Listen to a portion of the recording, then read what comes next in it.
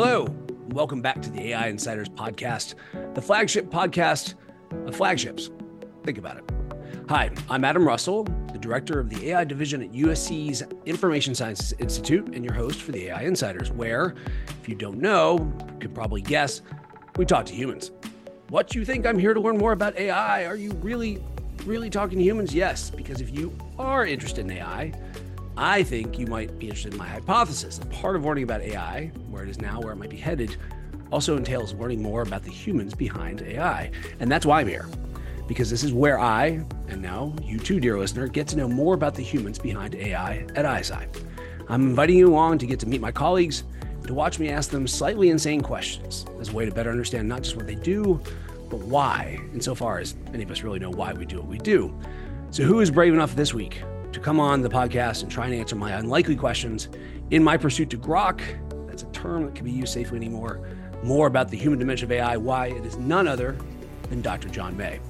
John is currently Research Associate Professor of Computer Science at the School of Engineering here at USC and Principal Scientist at ISI. He is also my dance floor hero, which we'll unpack a little bit perhaps in this podcast, because whatever else AI can do now, it's got a long way to go to pass the John May Boogie Woogie benchmark. Unpack that. So John, after that intro, if you're still here, welcome to AI Insiders. Thanks. It's great to be here. I didn't realize we were going to get into the dance portion of my of my audition. So I'm glad I packed my shoes. It is a talent show, really, here. So I like to, as I warned you, these are slightly insane and slightly unconsidered questions. So the first one is, I need you to work on the premise that I can take you back in time. And I could introduce you to 10-year-old John May, and this 10-year-old knows who you are and is interested in understanding, how do I go from the John May I am at 10 years old, which I presume was like breaking karate blocks and fighting off wild animals somewhere. How did we get from there to where we are now? More importantly, explain to your 10-year-old self, what do you do? I make it so that you can talk to your computer, and so that you can throw away that giant DOS manual that you've been consulting for every little thing that goes wrong. You don't have to learn the difference between recover and format. And you just talk to the computer, tell it what you want to do, and it's going to do it for you. 10-year-old John May says, and how's that going? Better than you might imagine. Oh, I can imagine. Yeah, exactly. A 10-year-old John May does have actually a DOS manual at that point? Oh, absolutely. Yeah. Oh, no, nice. I mean, I was, they didn't really know what to do with me in first grade. And they had a TRS-80, I believe, computer. It was one of those, it had the basic programming language on it. And actually, the coolest thing about the basic programming language as it was written on the TRS-80 at the time was, I don't know, have you ever written in BASIC? Long time ago, right? 10 go to 20. Yep. Yeah, exactly. So the 10, right, had those line numbers, right? The later on, basically, they got rid of the line numbers. But the cool thing about this was, after you type 10 and you write, print John is cool, and then you push enter, it would print the 20 for you, and then you would type, go to 10. But so I spent a lot of time in first grade, I remember, trying to see what the highest number was. I just held, kept on pushing that enter key to see where it would stop. And sometimes you put in a new number and then it'll go 10 higher than that. It was amazing. And then we had a subscription to what was called Family Computing Magazine. They had printouts of basic programs in the middle, and so I spent a lot of time, basically coding Snake, without understanding what I was doing. It was just one line at a time, and hey, look, I got Snake. So yeah. So when we got when my dad offered to buy a PC, I think we had a compact luggable, and I got the DOS 5.1 or whatever manual. I guess that was a little later on, and I read through the thing and tried to figure out how to do every last thing. A lot of shareware, a lot of math blaster. That was a good game. Yeah. All right. Well, I mean, clearly you have found your calling. So normally I ask for if AI didn't exist, given that you've done so much of it for so long, what would you be doing instead, do you think? Well, I'd probably be, if I was able to be successful, I would be an actor playing a lawyer. If not, I'd probably be a person occasionally getting commercial work. Okay. I mean, I enjoyed being in plays growing up, and I also enjoyed doing improv comedy in undergrad, and so teaching always really appealed to me because you essentially get a captive audience and a couple hours twice a week to essentially do a stand-up show. That's true. Any future John May students who are listening, though, I can assure you it's good stand-up comedy. Like it's not like he's not keeping you hostage, and you start thinking about how you can feign death to get out of it. I would like to say that I feel happy or successful in my teaching when my students tell me they learned something. Yeah. But if I'm honest, I feel successful in my teaching when I can get a laugh out of the students. Edutainment. Edutainment Yeah. is the way forward. Absolutely. So you are funny. You're interested in Mhm. how people engage on that level, and you work in AI. Why does AI suck at humor? Why is it so bad? What makes something funny is it comes in the moment. It comes in the upsetting of expectations. It comes in the kind of appreciation for the Yeah. mind of who you are talking to. And at least for me, because I tend to be a narrow casting comedian, like I would rather have one person fall out of their chair while the rest of the people kind of look quizzically than get everybody to laugh, which is why I was not a more successful comedian, like professionally. And I think that, well, for one thing, I don't think AI models currently or natural language models are trained specifically to subvert expectations. They're trained to fulfill them. But yeah, that's one part of it. And the other part is that when it comes to like live humor, humans are really great at their sensing, right? Like we take in a lot of the context around us, and the raw hardware that's doing sensing in computer models is still pretty behind, I think. Yeah. I mean, again, maybe more than 1 year, maybe 3 years that'll change. Because I know some great people are working on that. But I think that we're taking a lot of that into consideration when we're figuring out what to do to get a laugh. And so yeah, I think that's a big part of it. No, I think that's right. The context in particular, that's very astute, John. But you did actually touch on something that I'd like to pull on a little bit, which is, your timeline for AI catching up on humor went from 1 to 3 years, but not much beyond that. And you point out things are changing so fast. Given they're changing so fast, two quick questions: what are you most excited about with the developments of AI in the near future, and what are you most worried about? Well, I'll start with what I'm most worried about. Hmm. I'm most worried about people. And people are great at innovating, and they're great at innovating ways to harm each other Mess things in up. their own service for the services of their own local optimization. And so the AI is a very useful tool, but there's also great risk involved in, for example, sometimes intentional risk of bad actors trying to do things like create fake news or create deepfake images, etc. And then also like potentially unintentional or maybe somewhat deliberately turning a blind eye, where, for example, intellectual property is abused, is neglected, and so that's what I'm worried about. What I'm excited about is that these are useful tools, and I feel fortunate that I tend to be catered to, probably not directly, where these tools are almost seemingly created with me in mind. That is another probably worry. Not probably, that is another worry, which is that the availability of great tools that can increase productivity and increase delight are not being made available equally, or for like, the speech recognition is going to be great for my voice, but it might not be great if you're a different age or come from a different background, or represent as a different gender than me. But to the degree that there is focus on increasing delight and increasing utility, I know there actually really are great people working on all these kinds of technologies, and so it just kind of opens your mind to what can come next. And, we've come a long way is, I guess, my point. And that means that we can ask questions that we would never even think to ask before. And so that just kind of inspires a whole lot of interesting exploration of, okay, what's the most interesting next problem? Which, it's a difficult question to answer, actually, but it gets us thinking. We're not just doing the same old thing. Sure. You referred to AI as a tool. How long until you think it's going to be a teammate? Or is it already? Do you consider AI at all like a partner in some sense? Yes, but I do, but I also consider AI probably more broadly than you do. So I ask my students this question. I'll ask you this question, if you don't mind. Is ChatGPT AI? I think it is in the sense that yeah. Well, hold on. It's a multi-part question. Right. So are knowledge graphs. So yes. So is Google navigation AI?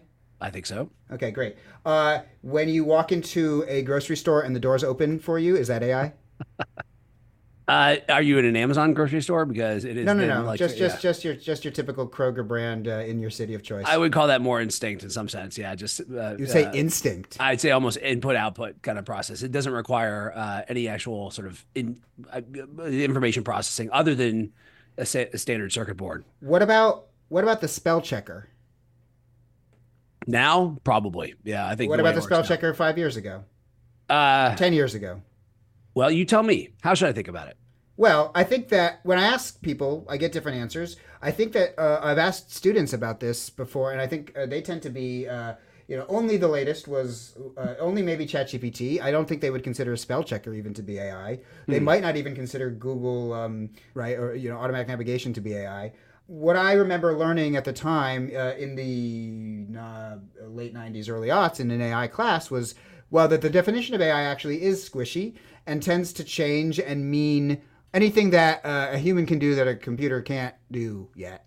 And then once the computer can do it, it moves on. So even older fashioned chess playing, well, they always call it AI there, but I think people might even think that that some older chess algorithms don't count as AI anymore. Since you're helping me think about AI, and this is useful, and this is actually why I really enjoy being your colleague. Where have you been most wrong about AI? And then the second is, what do you think is the most? What's the concept in AI that needs to be killed? Like, what's the most misunderstood or the most unproductive concept in AI? Yeah. Okay. So I was super wrong about the power with which neural network based learning would be possible. So just to scale. I gotta hand it to Hinton and the rest of them. When I can tell you where my eyes were first opened, and even then I was a skeptic. So in about 2014. So this is after already, say, Word2Vec had come out. And of course, people had been working in neural networks for a long, long time and had shown interesting results, but they just didn't scale. But in 2014, we were working on a machine translation project. I was at this point, ISI again. And then this guy, Jacob Devlin, who was the fairly junior engineer on this, had his system had it was 10 points better than all of our systems, or maybe it was even 5 points better, which is an astonishing number of points. You got to take my word for it. So wow, what the heck happened? And Jacob used a neural network, but then there were teams that were saying, yeah, you have this complicated pipeline for doing translation. We're just gonna show you what is the source language example, what is the target language example, and we have this big neural network. And it's just we're not gonna give it any kind of guidance at all. We're just gonna let it run for a long time, and it's gonna figure it out. And I said, "There's no way that can happen." And and then it happened, and I was like, "Wow, I was really wrong that there was no way that it could happen." And so I was kind of like, "Huh." I wasn't so resistant that I didn't want to get into it, but I definitely should have taken another step. So that's a big regret about was. And what was the second? You had a second question. What do you think is the most common concept in AI? Oh, yes, it needs to be retired. I don't think it's useful to talk about. What does an AI think? What does an AI believe? What's it going to dream about? Yeah, that's right. I'm not down with that. I still am of the opinion we're not. I don't think we're creating life. I think there's a fundamentally different thing there. The different thing is that I think life wants to live, and AI doesn't. I think if anything, AI wants to die. I mean, what I mean is that a capacitor wants to discharge, right? And that's at the end of the day. All of the binary signals are being represented in transistors, which are essentially capacitors, right? And so I think AI would be quote unquote happiest if you just turned it off. I've never thought about that. I love that. That's very interesting. I think we are amazing pattern recognizers. Another great property of humans, and we're gonna see a face if you just put two dots in a horizontal line. We see a face always, right? We're just kind of predisposed to recognizing various patterns, and we want to see other beings there. And so even from the Eliza days, just that small neo-Rogerianism helps project on but it. Yeah. In science fiction, it comes up a lot, right? You want to feel for data. There's are you familiar with Star Trek: The Next Generation? Yep, absolutely. Yep. There's a famous episode called Measure of a Man where this android Data they're arguing whether or not he/it is conscious, right? And is a being, and of course we're on the side of yes, he is. He's a character, right? But that's a reflection of the humans who wrote this episode and who wrote the character, right? Like Data ultimately is human, right? Like in truth, even though it is all like synthetic. I think a true AI is not like that.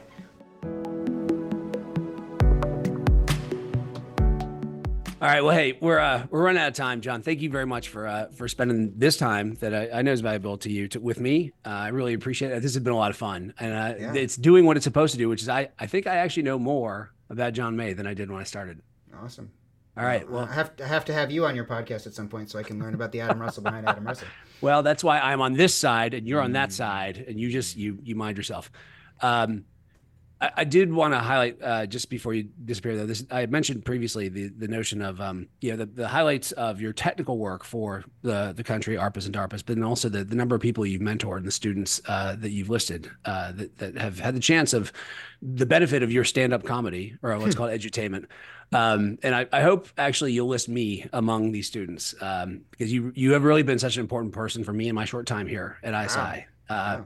Yeah, no, I mean, you're welcoming and challenging, but I think more importantly, is you're creating a much needed atmosphere of sort of psychological safety. You really are not afraid to ask questions. You're not afraid to try new things, but I think perhaps more importantly is you inspire other people to feel safe doing the same thing. And again, I think another thing that sets ISI apart is the value we place on our students, which academia sometimes they can be, I think, how's this for neologism? Misunderappreciated. I totally agree. People ask me why I did this. You didn't ask me, but I'll ask myself and answer that question. Is why do you do what you do? Like, what's the best part of your job? And I always say it's the students. I mean, having student meetings is just absolutely glorious. Even when they're struggling or whatnot, like they have great ideas, and to watch students learn and to learn from the students because they know a whole lot more about the latest and greatest than I do. It's just incredible. Yeah, and as you know, at ISI, we talk about technical competence, obviously, is hugely important. But we also talk about the character that's involved, right? The kind of person who's a learner, knower, as well as connections, people who can bring people together, and then ultimately contributions, which is someone who knows that there are many ways to contribute, to include, in some cases, just making other people better in their own ways, even if, we can't yet measure that the way I want to, but I'm hoping we can, because it's just obvious when I see it. So I don't know how this whole AI thing will play out, but I do know it'll play out better if we can bring more humans to this discussion. That means leading by example, as you do so well. And I'm grateful to call myself your colleague, and I'm grateful that we've got you on Team Human. Thank you so much. I really appreciate that, and I'm really happy to be working with you. This has been a wonderful, only 6 months or something like Not that, even, right? Man. Yeah, soon. Hang in there. So, all right. Well, I appreciate it. Well, thank you. All right. If you enjoy these short podcasts, please do that thing. Like us. Give us stars, my term for many stars. Subscribe, spread the word, send us feedback, offer up additionally insane questions you'd like me to ask. And of course, just keep listening and learning. And join us, please, again for another episode of AI Insiders in the future, where we will continue to navigate our way through this weird, let me add an additional weird world, trying to do what humans do best when they face these kinds of challenges. Working together as if all our lives depend on each other, because they do. So for now and for the future, fight on.